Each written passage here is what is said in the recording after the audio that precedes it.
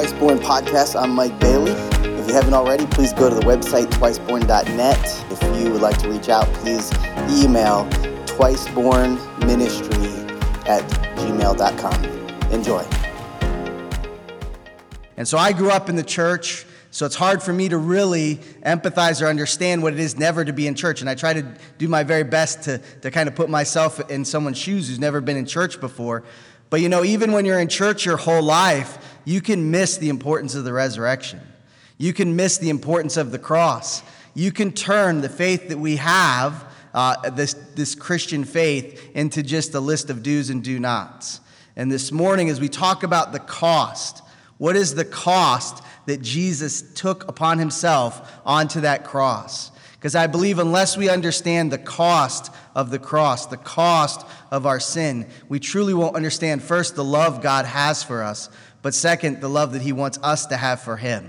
And so we're going to dive into that today. And I can tell you the cost of the cross was our sin. Sin put Jesus on the cross. And we're going to look at the origins of sin today. We're going to look at how sin is played out throughout history. And then next week, we're going to look at how sin impacts all our lives and what we're to do about that. But today, as we look at this, I think about my interaction with this idea of Jesus dying on the cross for my sin. For someone who's from another country or someone who's never heard the gospel before, it can be shocking to realize that the cross is an agent of death. The cross is a tool used by the government to put to death those that have broken the law. And so the cross is not a beautiful thing. The cross is not something that was used to encourage people in Roman days. The cross was not a place of joy. It wasn't a place of laughter. It wasn't a place where you wanted your family to come around. But yet today, there's a cross on the steeple. Right? The cross means something. The cross has power. The cross is a symbol that brings us to a truth. And so I can remember those first interactions because I'm going to tell you, maybe you can relate to this. There was a time where Jesus dying on the cross was just something I knew. It was just a fact. It had no emotional implications in my life. It didn't move me. It didn't motivate me. It didn't really mean that much to me. And it was a head knowledge, but it wasn't truly a heart knowledge. And I can remember distinctly when I was in college, we had a physician, a doctor, who actually worked with hearts and worked with people that were going through heart attacks and having issues to deal with blood in the heart. And he came and shared with us the scientific and physiological condition of what happened of Jesus going to the cross. And he was going specifically through every event that led to the cross and how his body would have gone through so much trauma, how his body would have been just in such disarray that we're even told that he was beaten to a place where you wouldn't recognize him. And then when he was placed on the cross, the agony of the cross, the tool of instrument that was for pain and for death, and the actual absolute just anguish that Jesus had when he was on the cross. I remember him explaining this and then talking about the fact that the reality was, as bad as that was, as bad as the physical pain was, as bad as the things leading up to the cross was, as bad as the pain of the nails were to Jesus, that the greatest pain that our Lord suffered was the moment that he realized that his relationship with the Father had been broken, that sin had separated him from his heavenly Father. And in that moment, that breaking of the bond of the purpose of our existence, that breaking of the bond of the reason we exist, to love and worship our heavenly Father, was broken for the one true vessel.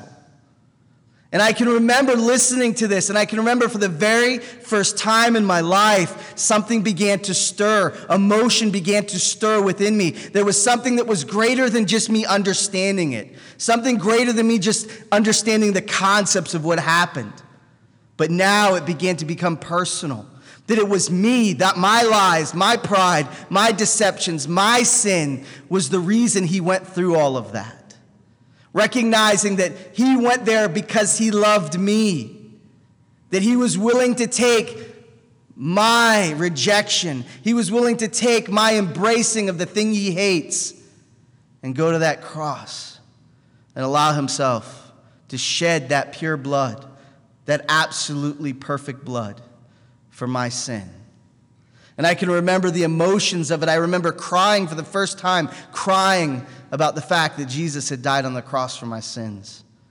It was no longer just a phrase that I said. It was no longer just something that I knew. It was something that I was, something I recognized as the most valuable, most important thing, the most treasured thing that I need to put my mind to. And then many of you, probably now about 10 years ago, Mel Gibson produced the movie, The Passion of the Christ.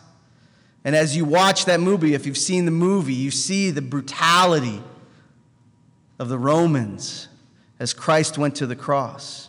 And as you saw those images and you reflected on the fact that as you watch that, you recognize the only reason that is happening, the only reason that is occurring is because it's the only way for me to be with my Heavenly Father. It was the only way. The cost that Jesus paid for you and for me. If we're truly to prepare our hearts for Resurrection Sunday, if we're truly to be followers of the one true God, if we're truly to love Him with all that we are, we need to realize the impact of sin. We have to realize the cost of sin. We live in a world that has almost deleted the word sin. We live in a world that only sin is to do something that I don't like. And we've rejected the truth of what Scripture teaches us, that sin is something that brings death to all things. And that is the cost that Christ paid on the cross. And so this morning, as we look at this, I want to dive into God's Word, and I want to ask the question, why did Jesus need to die for us on the cross? Why did He have to go to the cross? Why couldn't He just forgive us? Why the cross? Why such pain? Why such agony? Why such torment? Why was it such a high cost?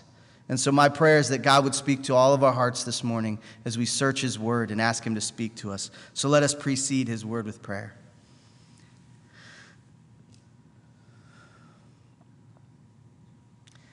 Father God, we thank You for the gift. First, the gift of the oxygen that brings life into this world. But secondly, and most importantly, for the gift of eternal life that You've given us by shedding Your blood and letting Your body be broken.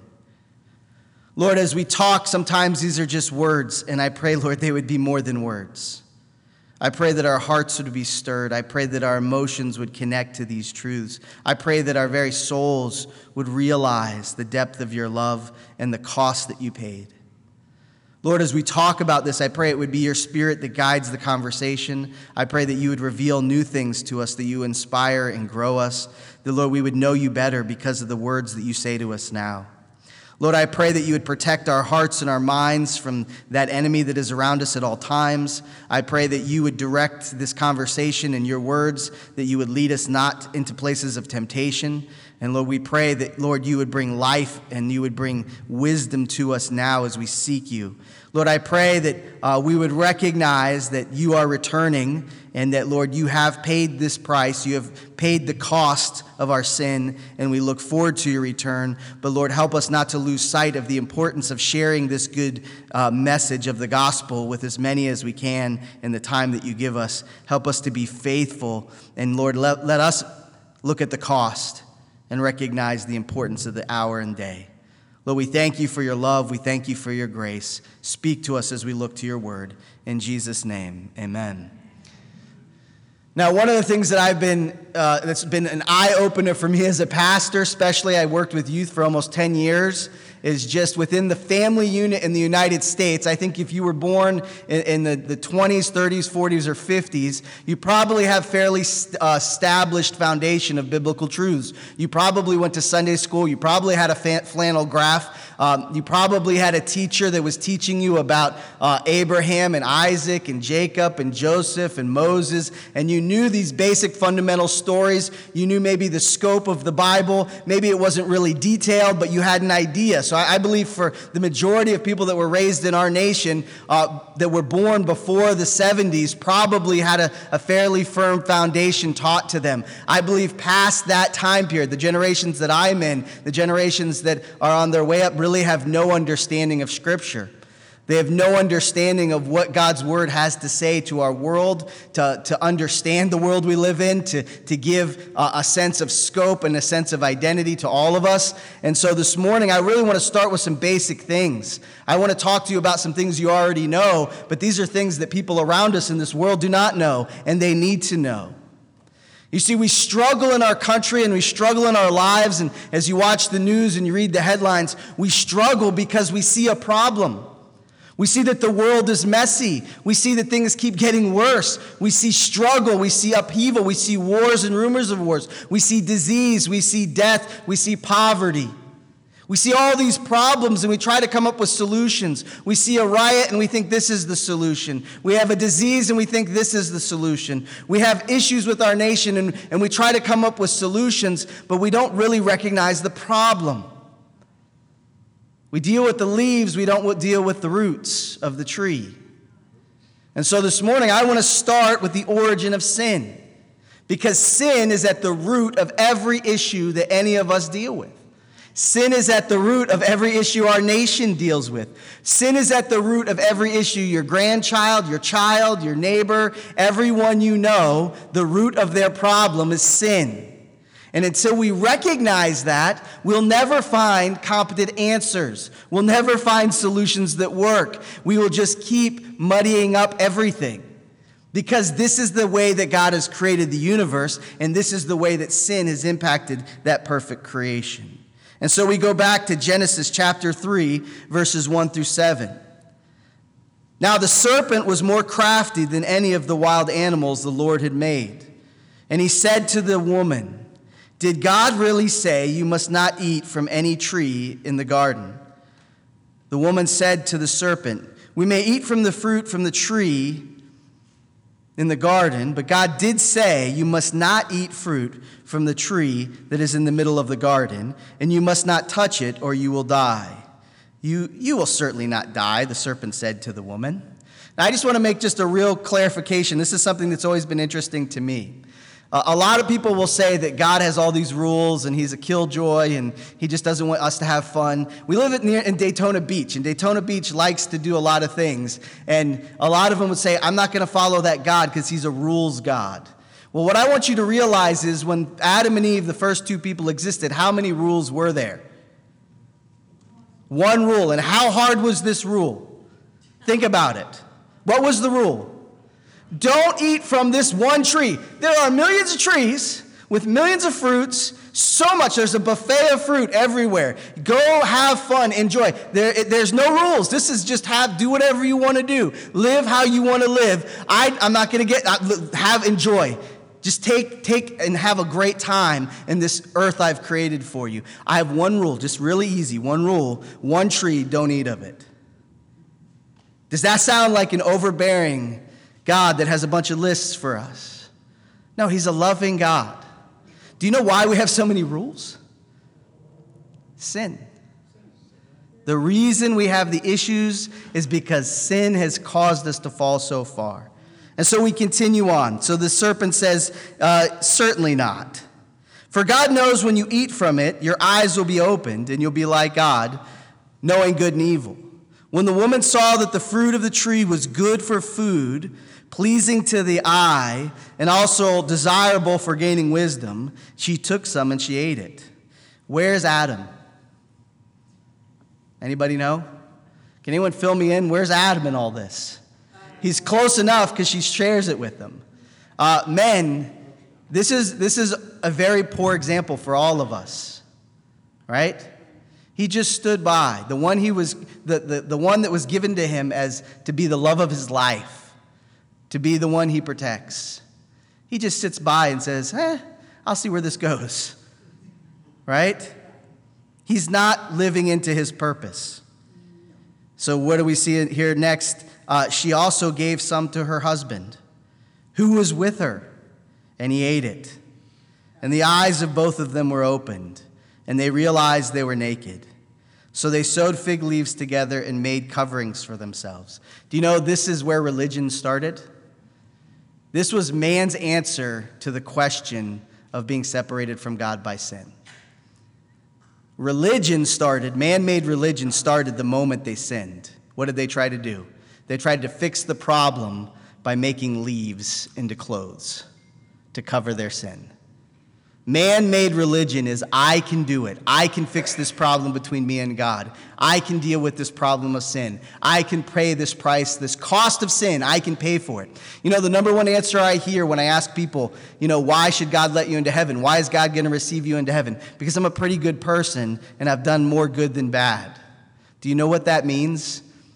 That means they're trying to make clothes out of leaves spiritually. They're trying to, on their own power, their own might, and their own strength, make things right, pay that price. We might not realize this, but at this moment, everything changed in the world. Everything changed. Nothing was to be the same again. At this moment, disease entered the world. At this moment, every problem that we suffer from, this is the catalyst. This is the moment of its birth. This is the place and situation that you look at your life and you say, how did these things happen? Why is the world so messy? Why is my life so messy? Why are my thoughts this way? It's all rooted in this very moment of the birth of sin into the world. It was a small birth. They ate a fruit. What's the big deal? Why such a harsh penalty? Because at the very core of what they did, they said, God, not your will, but ours. Not your way, but mine. God, I know better than you. God, my way, it looks better to me right now, so I'm going to go my way instead of your way. And it invited separation. It invited a breaking of relationship between man and God. The disease of sin entered the world. 1 John 2:16 says this is how this disease sin works. For everything in the world, the lust of the flesh, the lust of the eyes, the pride of life, comes not from the Father, but from the world. Sin in its nature is to pull us in through our lusts, whether it's the lust of something I see, the lust of something I can touch, or the something that gives me pride in my life. Eve saw the fruit, and she said, it looks good to eat. She said to herself, this is good food for me to eat. And she recognized if she ate of it, she would be like God. It would lift her up. Sin is the ultimate deceiver. It deceives us into death. It deceives us into destruction. Now, what I want you to think about, if the lust of the eyes, the lust of the flesh, and the pride of life lead to sin, and sin is an actual thing, and it's something that we commit, how much sin have you committed? Today. How many things are you distracted by because of the lust of the eyes, the lust of the flesh, pride of life? I knew a pastor that would give his kids money. I'm not going to do this, but he would give his kids money every time they could tell him which one of these was the commercial using to sell their product. The lust of the eyes, the lust of the flesh, the pride of life. This is the tool that Satan uses to get sin everywhere, all over the world, simultaneously. And it spreads quickly. We thought COVID spread quickly, and nowhere even close to as fast as sin spread. We're told in Scripture, as soon as they made this decision to disobey God, walk their own way, do it their own way, they had 2 sons. And sin went from eating a fruit they were told not to a brother killing his own brother in cold blood. Sin escalated from eating a fruit to killing a loved brother. And it only got worse. It's saturated. We're told generationally in Genesis chapter 6 that now, we don't know how many people, but there could have been as many as 1 billion people on the earth. And it says, the Lord saw how great the wickedness, this is Genesis 6:5, the Lord saw how great the wickedness of the human race had become on the earth, and that every inclination of the thoughts of human hearts was only evil all the time. Think about that. Every thought at every moment was evil all the time. Every thought was selfish. Every thought was self-centered. Every thought was evil all the time. There was no break in the evil thoughts. This is how sin works. We underestimate the impact of sin. We underestimate the cost of sin. We underestimate the power of sin. Sin destroys. It destroys your marriage. It destroys your relationship with your family. It destroys everything at work. It destroys your finances. It destroys your heart. It destroys your mind. Sin, undealt with, brings death. And it's the most deadly thing there is. And it's everywhere all the time. You and I have never existed a day without sin impacting our life. You've never known a life without sin. You've never known a world without sin. You've never known a day without sin. Sin is outside you. Sin is inside you. Sin is everywhere. And sin is the disease of death. And until we recognize the impact of sin, until we realize how big a deal this is, until we understand, even in our approach to being good, we still sin. Then we begin to recognize the importance of the cross. Then we begin to recognize the cost, because sin spreads and destroys everything. Ephesians 2:1-2 says this, "As for you, you were dead in your transgressions and sins, which you used to live when you followed the ways of this world and the rulers and kingdoms of the air, the spirits who are at work in those who are disobedient." I've talked to so many people, and this is something that I have a burden for. And many people will say to me, well, I was born in a Christian family. I was born in a Christian nation. When I get a survey and it asks me, am I Muslim, am I Hindu, am I atheist, or am I Christian? I mark Christian, even though there's not a single moment in my life I can look to and say, I was lost and then I was found. I was blind spiritually, now I see. I have been born again. I have been twice born. I have repented of my sin. I have trusted in Christ as my Savior. He is the Lord of my life. Christianity is not a culture. Christianity is not a country. Christianity is not something you have because you're born in a family that other people have it. It is a personal decision that you make with Jesus and say, I received what you paid for me. And until we recognize that, until we see that truth, it'll just be somebody else's faith. It'll be someone else's truth. It will not be our own. And so I have to recognize, and you have to recognize, we all have to recognize that we were dead in our sin. I was dead in my sin. I can tell you at the age of 16 years old, the Holy Spirit of God spoke directly to my heart and said, Mike, will you give me your life or not? I was lost. I was a sinner. I was separated from God. And through his grace and his love, he asked if I was interested. He came to me and offered me the grace of his salvation. But I know I was lost. I know if I died, I'd be separated from him forever. I was not born a Christian. I was not born saved. I was born needing a Savior. 1 John 1:8. If we claim to be without sin, we deceive ourselves, and the truth is not in us. If you continue to read that verse, it says if we say we're without sin, we're calling God a liar. Because God says all have sinned and fallen short of his glory. This morning, do you recognize that problem? Do we recognize that problem in our world? Does our government recognize this problem, that it's a nation full of sinners? That I'm a sinner? You know, I've had a lot of people that I've been able to minister to, and I can remember one very distinct person that I love very much, a great guy. He loves Jesus, but he said for most of his life, the one hang-up why he wouldn't come to church, why he wouldn't get committed in his faith, is because he didn't want to be told he was a sinner. It aggravated him. It agitated him. When he heard they call him a sinner, he said, I'm not a sinner, I'm a good person. And maybe in your life you were raised and your parents said this is right and this wrong, and you picked mostly right, and you feel like you're a pretty good person. And when someone calls you a sinner, it's offensive to you. I'm not calling you a sinner because I'm pointing you out in a crowd. I'm pointing out the whole crowd. We're all sinners. I'm a sinner. You're a sinner. That's the reality of being a human, is you are a sinner who needs to be saved from your sin. That disease did not avoid you because you've been good. It's penetrated your heart. It's penetrated your thoughts. It's penetrated everything about you. You cannot be cured because you think you're good enough that it doesn't affect you. And so we're all sinners. That's the bad news. And if we don't know the bad news, the good news means nothing. If I don't believe in sin, the cross is pointless. If sin has no power, Jesus wasted his time. Sin has to be understood. It came into the world through a person. It exists everywhere all the time and is at the root of everything wrong in the universe. I was told when I was a young man, sin will take you farther than you want to go. It'll keep you longer than you want to stay, and it will cost you more than you want to pay. That's right.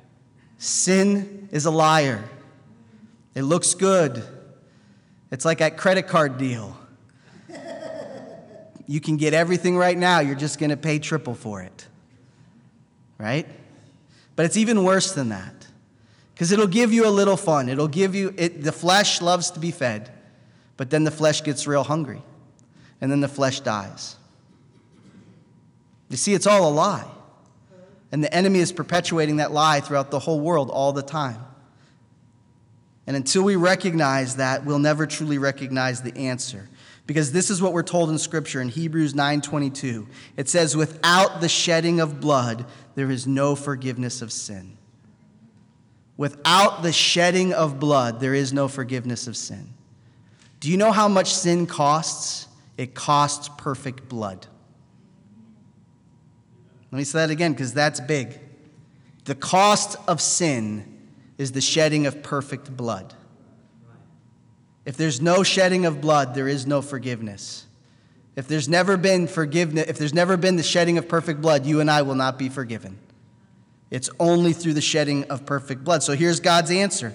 God has revealed it through his word. You know, the beautiful thing about Scripture is God wrote it down so we can read it. He didn't just tell some people and say, hey, spread this around. He said, no, record what I'm telling you so that 2,000 years later in Port Orange, Florida, at First Baptist Port Orange, Mike Bailey can share it with those people.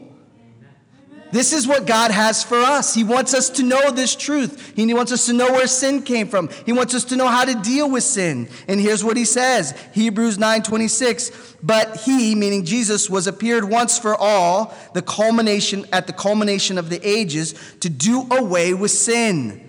How? By the sacrificing of himself. Just as people are destined to die once, and after that, they face judgment. There's an absolute judgment of sin. Sin will be dealt with. Every human sin will be dealt with. Adolf Hitler's sin will be dealt with. And you know, I think it's merciful that God gives us about 100 years of life. Can you imagine Adolf Hitler living for 1,000 years? How much sin he would produce that God would have to judge. God is just, and he is judging all the sin of all time, of all people, of all things. And so we see that there is an appointed once for judgment, and then we stand before the Lord. So Christ was sacrificed how many times? Once to take away the sin of many. And he will appear a second time, this time not to bear sin, but to bring salvation to those who are waiting for him. And so Christ, who is God made flesh, humbled himself in the form of a man, was tempted in every way that we're tempted by this sin. He was tempted by the lust of the eyes. He was tempted by the lust of the flesh. He was tempted by the pride of life. You want to know where? Go watch when he gets done with his fasting in the desert for 40 days and he actually meets Satan. He is tempted 3 times. And through it, how does he deal with it? He quotes his father and says, I will not worship you, I will only worship the one true God. Man does not eat from bread alone, but from every word that comes from the mouth of God. He deals with the temptation. He walks to 33 years, and at the end of the 33rd year, he goes to the cross. His whole mission for existing was to deal with the thing none of us could deal with, to pay the price that none of us could pay, to deal with the problem of the universe. And so he came and he paid for that price, and he took the cost of our sin, and he was dead for 3 days, and he arose victorious. Now death has no more sting, sin has no more power. And he calls us to repent and believe and follow him so that we may have this life. Why? Because he's returning with that gift. He's returning to take us home. He's returning. And when God looks at you and when God looks at me, he does not see a sinful human being. He sees the blood of Christ that has covered a sinful human being. He doesn't see the flaws of Mike Bailey. He doesn't see the rejection of Mike Bailey towards him. He sees his own son's blood that's covered the lintel of my life, who, when that time of judgment comes, I will be given freedom and victory.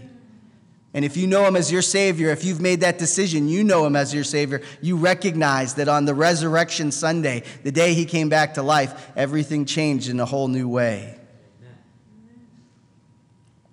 Jesus went to the cross to save you from your own sin. He didn't have to. He chose to. Do you know why he chose to? Because he loves you. When you see that cross, let it remind you of that cost. Let it remind us all of the cost. He shed his own blood because that was the only way we could have salvation. So this morning, how do we live this out? How do I apply this to my life? How do I live with this truth in mind? Well, first, you have to decide what you believe about sin. You know, there's a lot of views about sin today.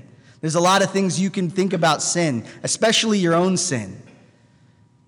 You know, one of the things I've recognized is that I personally don't like to call myself a sinner, and I don't like to recognize my own sin. But I know almost nobody likes to do that.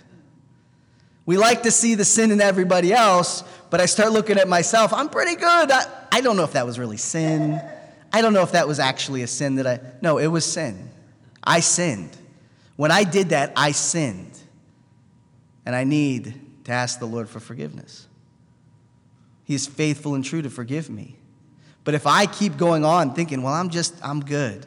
Even as a believer, look, we're saved from the big consequence of sin. It doesn't mean we're not going to sin some more in our lives at time to time, that we're going to need to confess and trust the Lord. It really comes down to, what do you believe about sin? Until you recognize sin for what it is, none of this other stuff's going to make any sense or matter.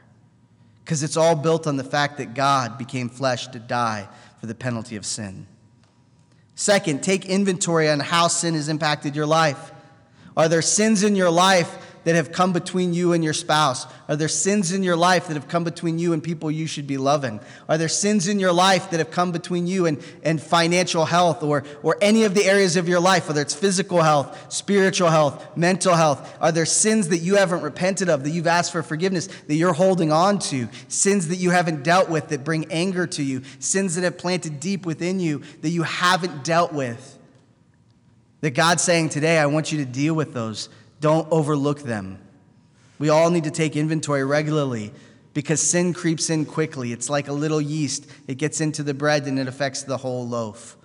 We need to ask God to reveal these things to us. And so asking God to show you any sin in your life. King David, after he committed a atrocious sin, he went to the Lord and he said, search me and try me to see if there's any wickedness within me. Is there anything within me? Have I allowed sin in and not recognized it? Is there sin that I haven't noticed in my own heart? Please show it to me so that I can confess it and give it to you so you can heal me and I can move forward. Are you willing to do that today?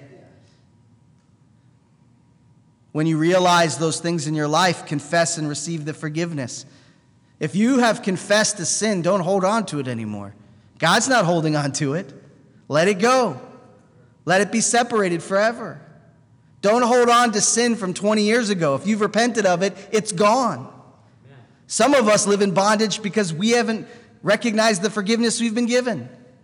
That sin isn't there anymore. That sin is not on your record. That sin isn't held against you. Let it go.